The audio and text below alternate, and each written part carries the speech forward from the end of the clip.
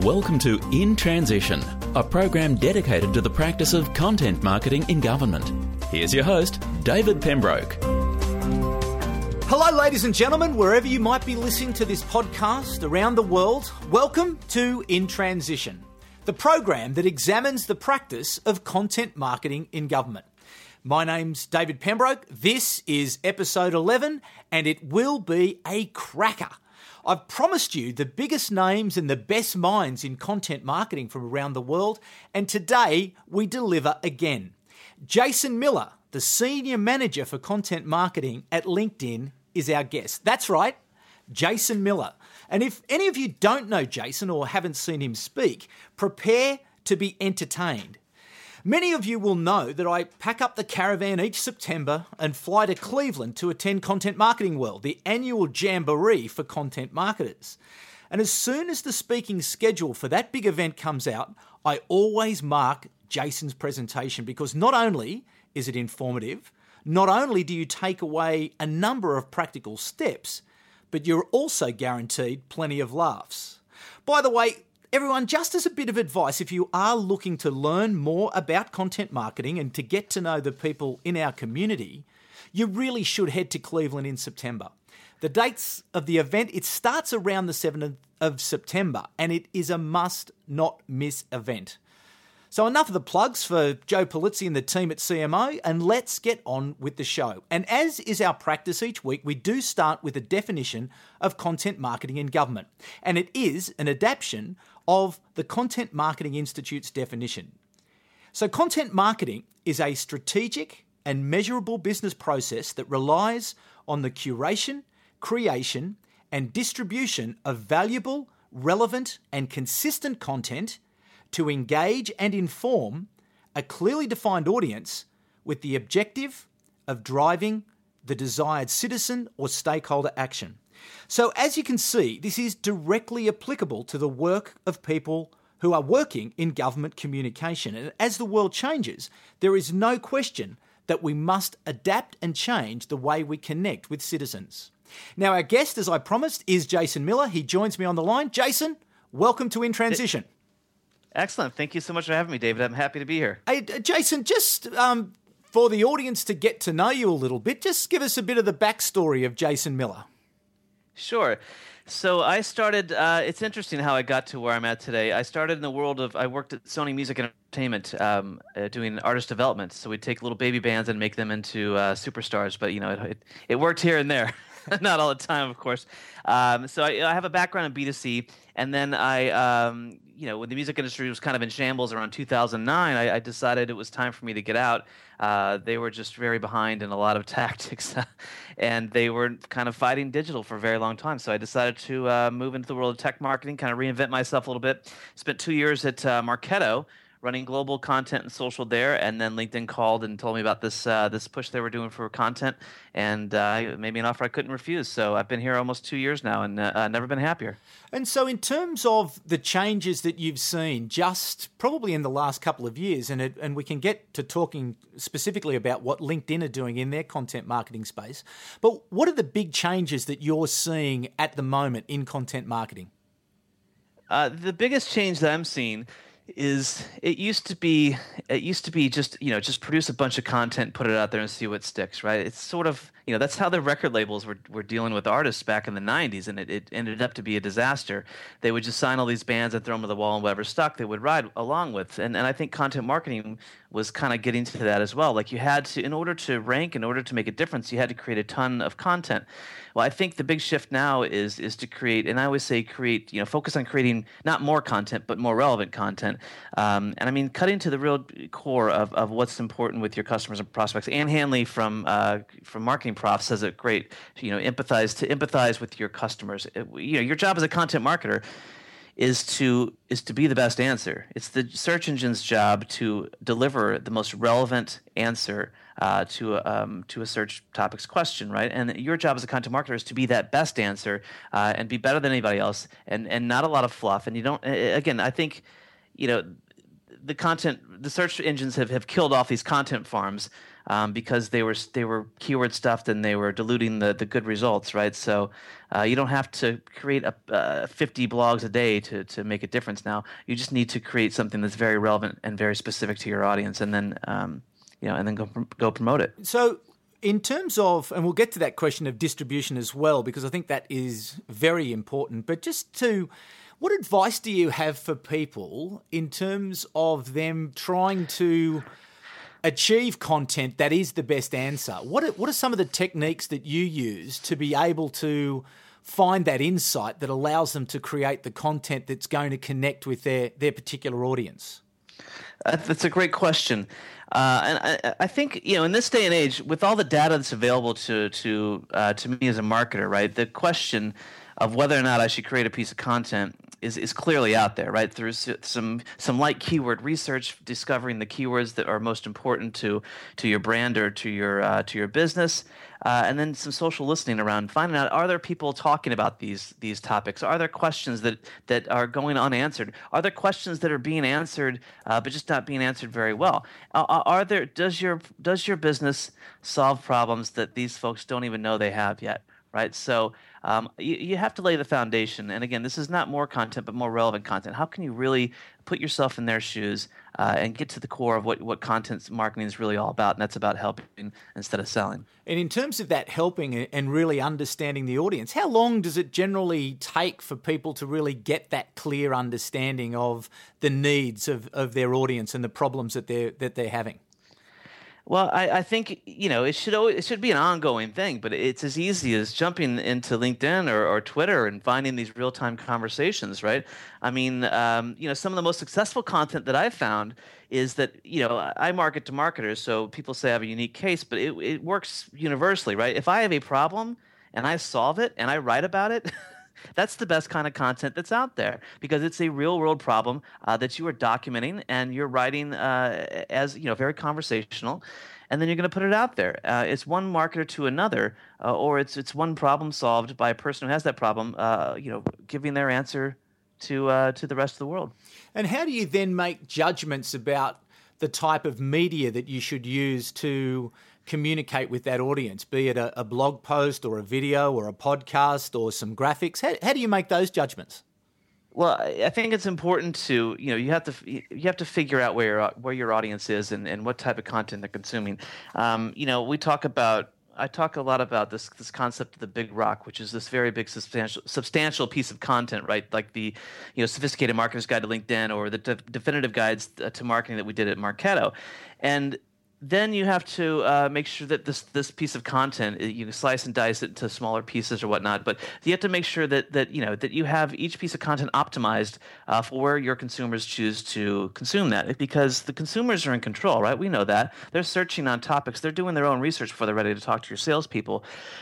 So it's important to be on SlideShare and have an audio podcast like we're on today, a webinar, a video, an ebook that's optimized for Kindle. I mean, I think you should be everywhere.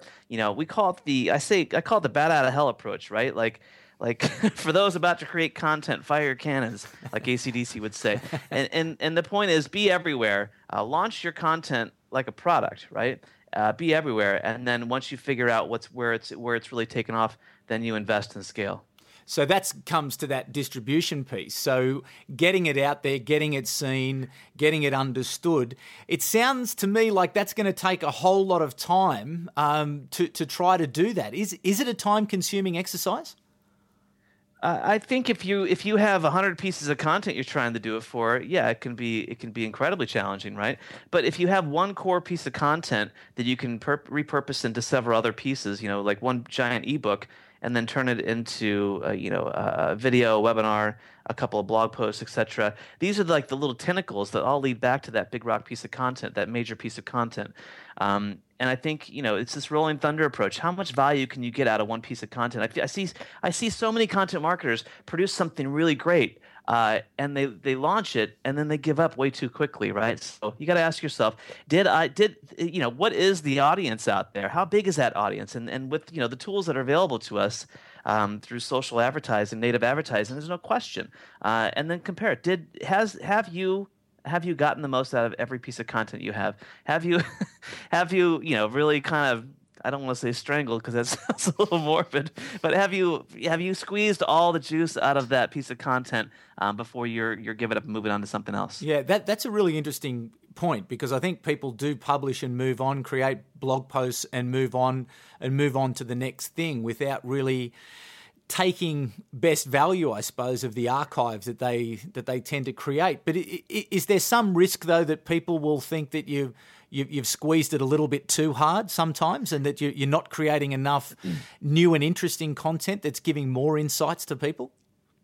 Well, I think there's a two-prong approach to this, right? So Doug Kessler from the Velocity Group has this, he calls it one home run per quarter, right? So the home run per quarter is your big rock, this big substantial piece of content you invest in, and then you chop it up into smaller pieces. But all along the way, blogging, I call blogging the social media rug that ties the room together. It's the mothership. It's where all this stuff's going to launch from. It's where you can't confuse your blog with your resource center. Your resource center is a library. It's indexable, right? But your blog is where you tell your story. It's got dates. It's a flowing narrative of your story, right?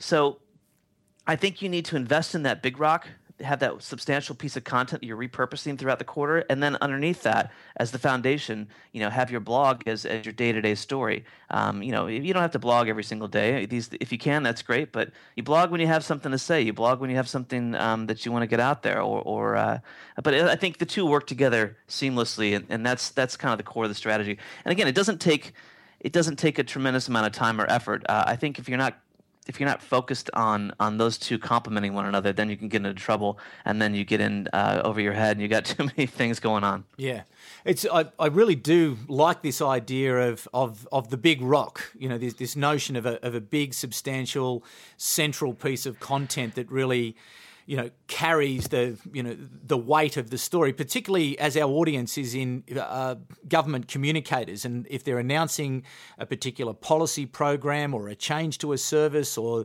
they want to update something, they are generally quite substantial, big pieces of work that need to sit there. And it does take time to connect with citizens and to connect with stakeholders to explain what sometimes are quite complex insights that they need to get through and that they need to distribute through people. So I think that this notion of a big rock is very useful for government communicators. So what other tips would you have then if a government communicator has produced a really good solid piece of work and they've got it all chopped up into its different places and they've thought through how they're going to distribute it over the next 3 months perhaps? This notion of distribution, how then should they go about trying to make sure that it finds its way to the right sort of audiences? Well, I think to take a quick step back and talk about the creation of the big rock. When you're creating this thing, like what I've found is there's this kind of this trend of thinking like a publisher, right? And that can only get you so far. So if you can move to actually publishing like a publisher, and think of what conversations you want to own, right? And then when you're creating your big rock, and this applies to government as well. How can you write this big rock piece of content that's a quick read? It should be a quick read. It shouldn't be super text heavy. It should have lots of graphics and pull in some charts and some rich media. And then, but think about writing it very strategically, right? Instead of like an instruction manual. Because what happens when you get an instruction manual? You throw it in the trash and you go to YouTube. We all know that. And then, how do you bring in third-party validation? How do you bring in some thought leaders, maybe some policymakers, with a couple, maybe a quote or two along the way, or a quick interview from the expert? So again, this all-encompassing big rock, and then that makes it so much easier to repurpose this with the interviews being pulled out as blog posts, et cetera, maybe 10 quotes from the ebook put into a SlideShare presentation. But this is how you get the most value out of one big rock piece of content. And then when you go to promote it, again, come out of the gates, guns ablazing, and we start off with email. Which is certainly an essential part of this plan. And then we, of course, use LinkedIn Marketing Solutions, the various tools there. But again, it's interesting to see once you launch your big rock, email tends to be the big driver. And then second, following that very closely is the blog, because you have this rolling thunder approach of these smaller pieces that you're repurposing on the blog. And then we see native advertising pick up after that as well. So you go from email is number one to the blog is number one, and then sponsored updates, that's our core tool. or native advertising, if you will, take over because it's this rolling thunder approach, right? And you're constantly, it's always on. How can you always be on? So that you're always capturing, you're always in front of your audience, staying top of mind. I think that's the key point here when you're looking for distribution. Yeah, and in terms of that, how are you looking at a month ahead, 2 months ahead, 3 months ahead once you've got your big rock in place? The way that we look at it is, the blog is the day-to-day, very dynamic way we tell our story. We can react to trends in the industry. We can react to just opinion pieces. If I have an idea tonight that comes to me in a dream, I can write about it tomorrow.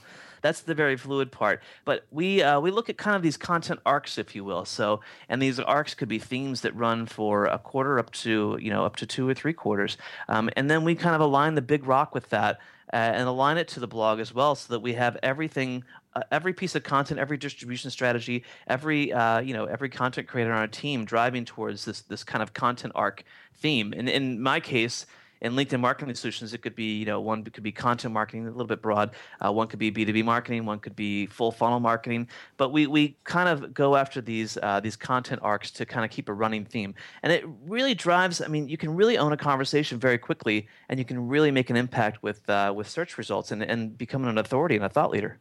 Now we're talking very much here about online creation and distribution of content, but content marketing obviously is much bigger than that. It does take in offline channels such as events and other activities. I think I tend to look at content. I throw PR into content marketing as well. I just see it as another offline channel, the way to distribute your story to a particular audience. So how do you combine your online and your offline activities so as that they're in harmony?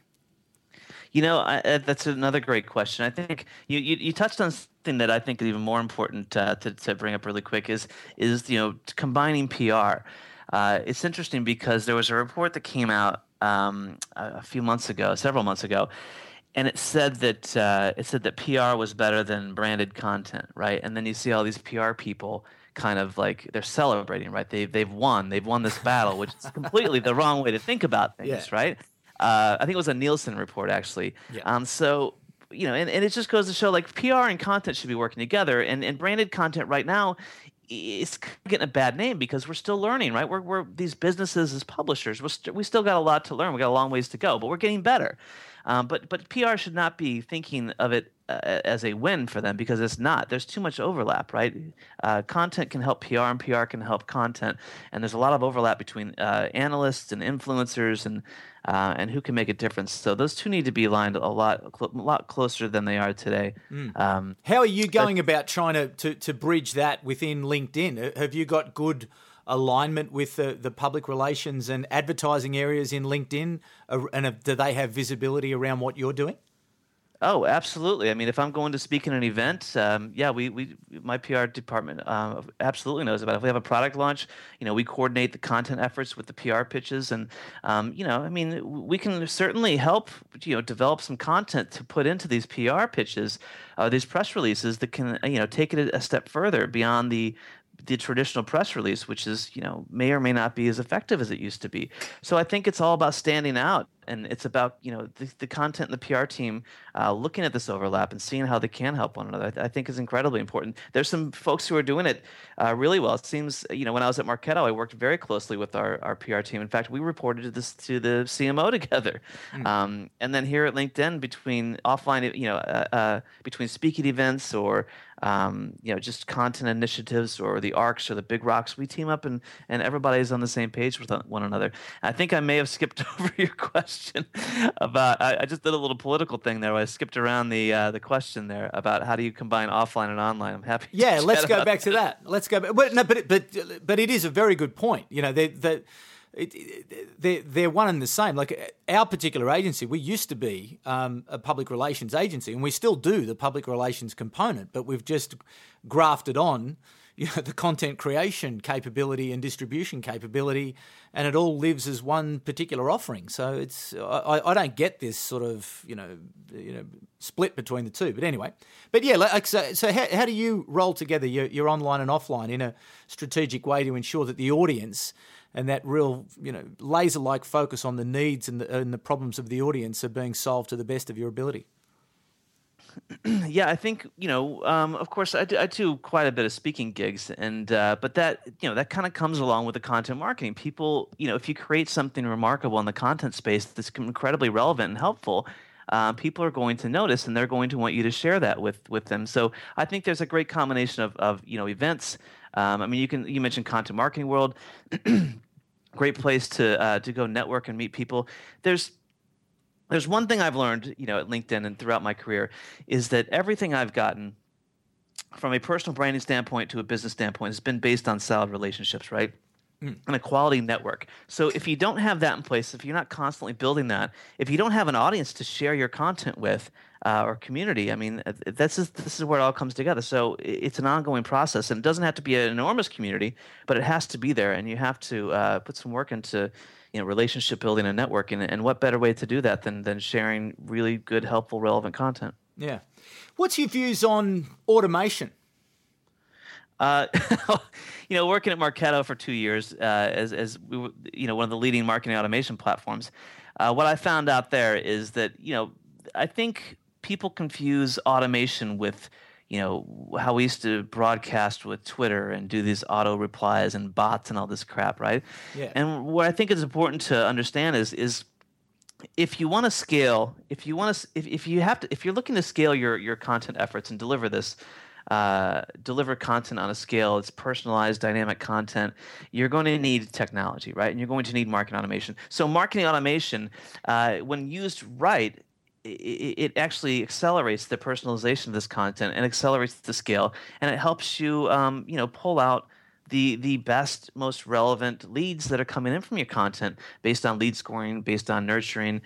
So marketing automation is key to the platform. So content, SEO, PR, social, demand gen, all these folks working together. That's the modern day marketing engine. I think that's what's going to be important moving forward.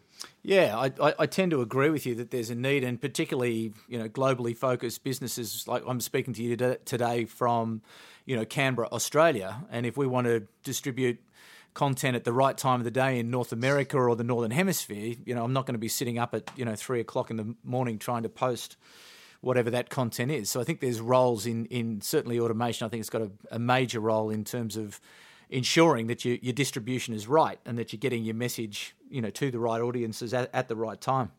Absolutely. So measurement and evaluation, obviously another key part of content marketing.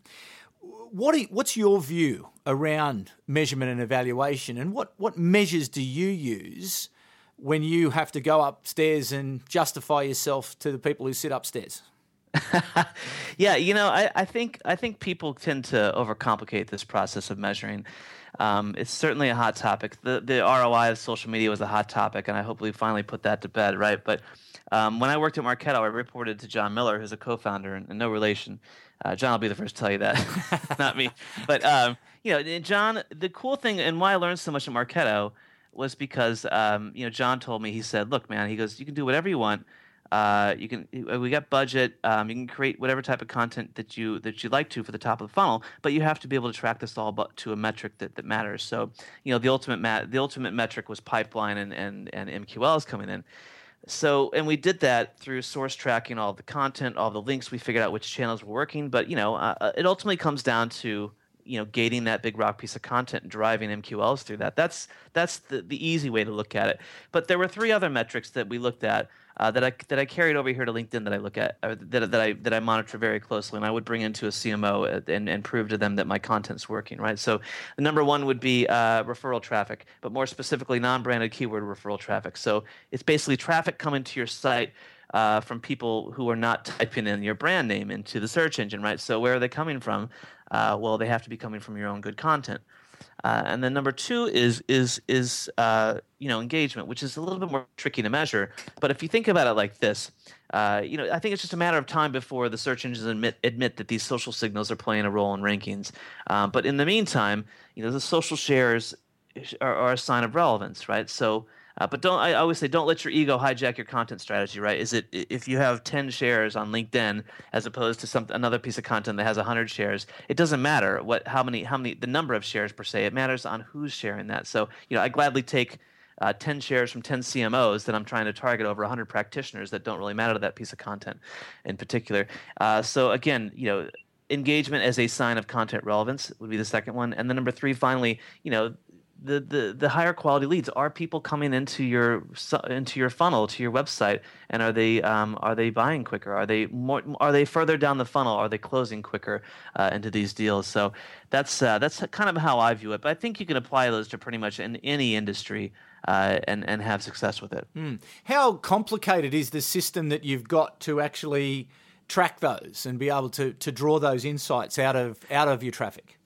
It's really not that complicated. It's landing pages, it's email marketing, it's LinkedIn, the platform itself, and then the back end metrics that we have available. So a combination of, I mean, it's funny. I worked at Marketo, and now we use Eloqua here, but whatever works, right? So, but a combination of marketing automation, email marketing, and then social media marketing teamed up with SEO to optimize it all. Demand gen to help us with our webinars and tell us what content's working around our bigger campaigns, and then align it with PR. But I think all of that working together, that's kind of how we look at it here. Okay. And your team, what sort of a team have you got there that is putting all of this together? And do you work with outside agencies as well to help you with the creation of the content? We do, and that's a really good point to bring up, because people think, oh, but you're LinkedIn, and it's like, well, of course I work at LinkedIn, but there's LinkedIn, and there's LinkedIn Talent Solutions, there's LinkedIn Sales Solutions, and then there's LinkedIn Marketing Solutions. We're kind of the new kid on the block, if you will, right? We're telling the story of the marketer on LinkedIn, which is an important story, but it's taken a lot of work to convince folks that there's so much more than just a job seeker platform here. Again, I think when I first started, it was just 2 people on the team, and now we split out to, I think there's actually 4 people on my team, and then we have different content verticals as well, focusing on developing content specifically for those verticals. But it's interesting, we do use several outside vendors because, again, I mean, you don't need to go at this alone. So we have one vendor that does creative and concept extremely well called Scorch. We have another vendor that does light SEO, and then a couple of writers on board. But I think you pull out together. You don't have to go at this alone, and you certainly do need help. So once you find a good agency to align with your needs, and I mean you certainly can't go at this alone with a small marketing team. You're definitely going to need help from the outside. And do you have any tips as to how people can best arrange those relationships and manage those relationships so as that they get the outcomes that they're looking for? Yeah, that's really good questions today, by the way. And I think this is one of the most important things that I've learned, is that when you manage all these different things, from SEO to demand gen to your outside agencies and creative and whatnot, I always say I call it the hybrid marketer, right? So you don't necessarily have to be an expert in any one thing as a marketer anymore, but you do have to know and understand how all these different parts work together, how these moving parts work together. So if you are talking to an agency about SEO, that you can understand, that they know what they're talking about and drive the value and make it work with the rest of this content engine, if you will. So again, am I an expert in demand generation? No, but I understand how demand generation plays a role, and I understand how content feeds demand generation and social supports it, etc. Am I am I expert in SEO? No, but I understand how the web serves up my content and how rankings are affected by content and social. So again, I think it's just, it's time to become this hybrid marketer that really just understands lots of different things and how these pieces fit together to build this content engine. And again, it doesn't have to be an engine that pumps out a tremendous amount of content, but it needs to be an engine that pumps out extremely relevant content, and then targets the audience effectively, and then measures effectively, and continues to optimize and scale. Just returning to that point around the audience, because I think this is something I really want to get through to the government communication audience, is that really it's about the audience. It's not about what you as government want to say. It's about what does the audience need to know, and what problems have they got, and how can you be there as part of the solution in creating those content. So are there any other tools that you would perhaps offer some guidance around or preference towards in that sort of keyword research, social listening, some of those areas that can really draw out those insights? When Google took away their keyword tool, their keyword research tool, that was a pretty big hit, because that used to be the ultimate tool, right? You could drop your keywords in, you could see the competition, you could see the search volume. It was pretty easy. But there's a couple little workarounds. There's a nice little tool called Ubersuggest, which basically scrapes Google's auto-suggest, and so if you type in a keyword phrase, it will come up with a bunch of suggestions for you to create topics around. So I think that's incredibly helpful. And again, I mean, it's as simple as getting into LinkedIn and maybe in the news feed, checking out your connections, see what they're posting, your prospects or whatnot. Jump into some groups and see what the volume of conversation is around there, or just search in Twitter around some keywords. I think that data is all out there. I think I call it the lazy marketer syndrome. If you're just sitting there and you're guessing at what you think your audience wants, there's no more guesswork. It's all out there. It's all just a matter of pulling it together, and then finding the conversations that you can add to and be helpful and make a difference. And again, you should always ask yourself, should I create this damn piece of content or not? And if you do, make sure that you do it the best you can. Yeah. Listen, just before we do wind it up, I'm really interested in LinkedIn and the way LinkedIn's gone about its business of creating content. And I know from our own experience that we find the engagement on LinkedIn to be far more powerful than, every other platform, to be perfectly frank. Why do you think that is? And what's the plan? And what's the appeal, do you think, to people of being engaged and involved on LinkedIn?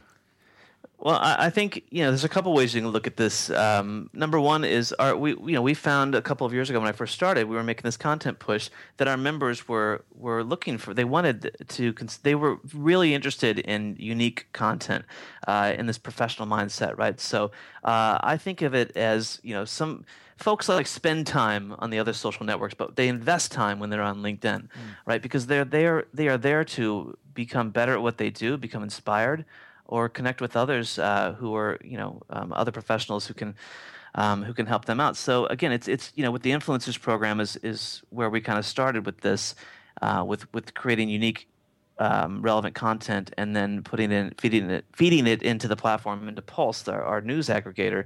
But yeah, it's been tremendous so far. Just the engagement on the content and just the sharing, and there's always some great conversations happening. It's incredibly, it's the professional mindset, so it's much different than the other social networks. And then also, we opened up the publishing platform to all members now. So now you can publish long form content on LinkedIn, share it with your network, and keep the conversation going there. From a company standpoint, the company page is your, if you don't have a company page, I think you're simply missing opportunities. It's free to set up. It's your hub for thought leadership and content distribution on LinkedIn. It's indexed by the search engines. It's another spot on page one many times, and it's where you can share your content, your own content. You can curate content from other thought leaders in the space. And then turn on sponsored updates if you want to expand upon that audience. But there's so many opportunities. SlideShare is another one that I think is terribly underutilized for the B2B audience specifically. But yeah, I think there's so many different opportunities, and the members on LinkedIn are really interested in consuming content in this professional mindset. Just a final question: looking ahead 12 months, where do you think things are going to be? That's a big question. I think I think it's time for everyone to be very serious about mobile, and make sure that that the content marketing experience is optimized between the three screens, right? So from desktop to mobile to tablet, we call it from coffee to couch here at LinkedIn, because it's interesting to see the traffic that comes in. The traffic comes in all three. When we look at traffic on LinkedIn, we see all three devices kind of spike in the morning, and we see desktop kind of peak in the during the day, as it should, because we're at work, and then we see tablet peak at night because you're on your couch watching television or whatever. But all throughout that day, what's constant is the mobile device. So I think a focus on mobile and just making sure that your content is optimized for mobile and across those three screens, and I think that's where it's all headed, in my opinion. Fantastic. Well, Jason, thank you very much for your time this afternoon. Really enjoyed the conversation, and as I say, you are a keynote highlight of Content Marketing World each year. But where else can people follow you and get the insights from Jason Miller and continue to understand a little bit more about your processes and your understanding of content marketing? Sure. So the book that I just put out is Welcome to the Funnel. It's a short, quick read, welcometothefunnel.com. It's pretty much everything I know about content and social, written from, the practitioner. This is not like a theoretical approach. This is from in the trenches. Everything in there works, I promise you. And I'm Jason Miller CA on Twitter, and if you search Jason Miller LinkedIn on LinkedIn, just put a note in there where you heard me at, and I'm happy to connect with you. Fantastic. Well, Jason, thanks again, my friend, and all the best, and have a great day. Excellent. Thanks for having me. It's been a lot of fun. You've been listening to In Transition, the program dedicated to the practice of content marketing in government. For more, visit us at intransitionpodcast.com.au.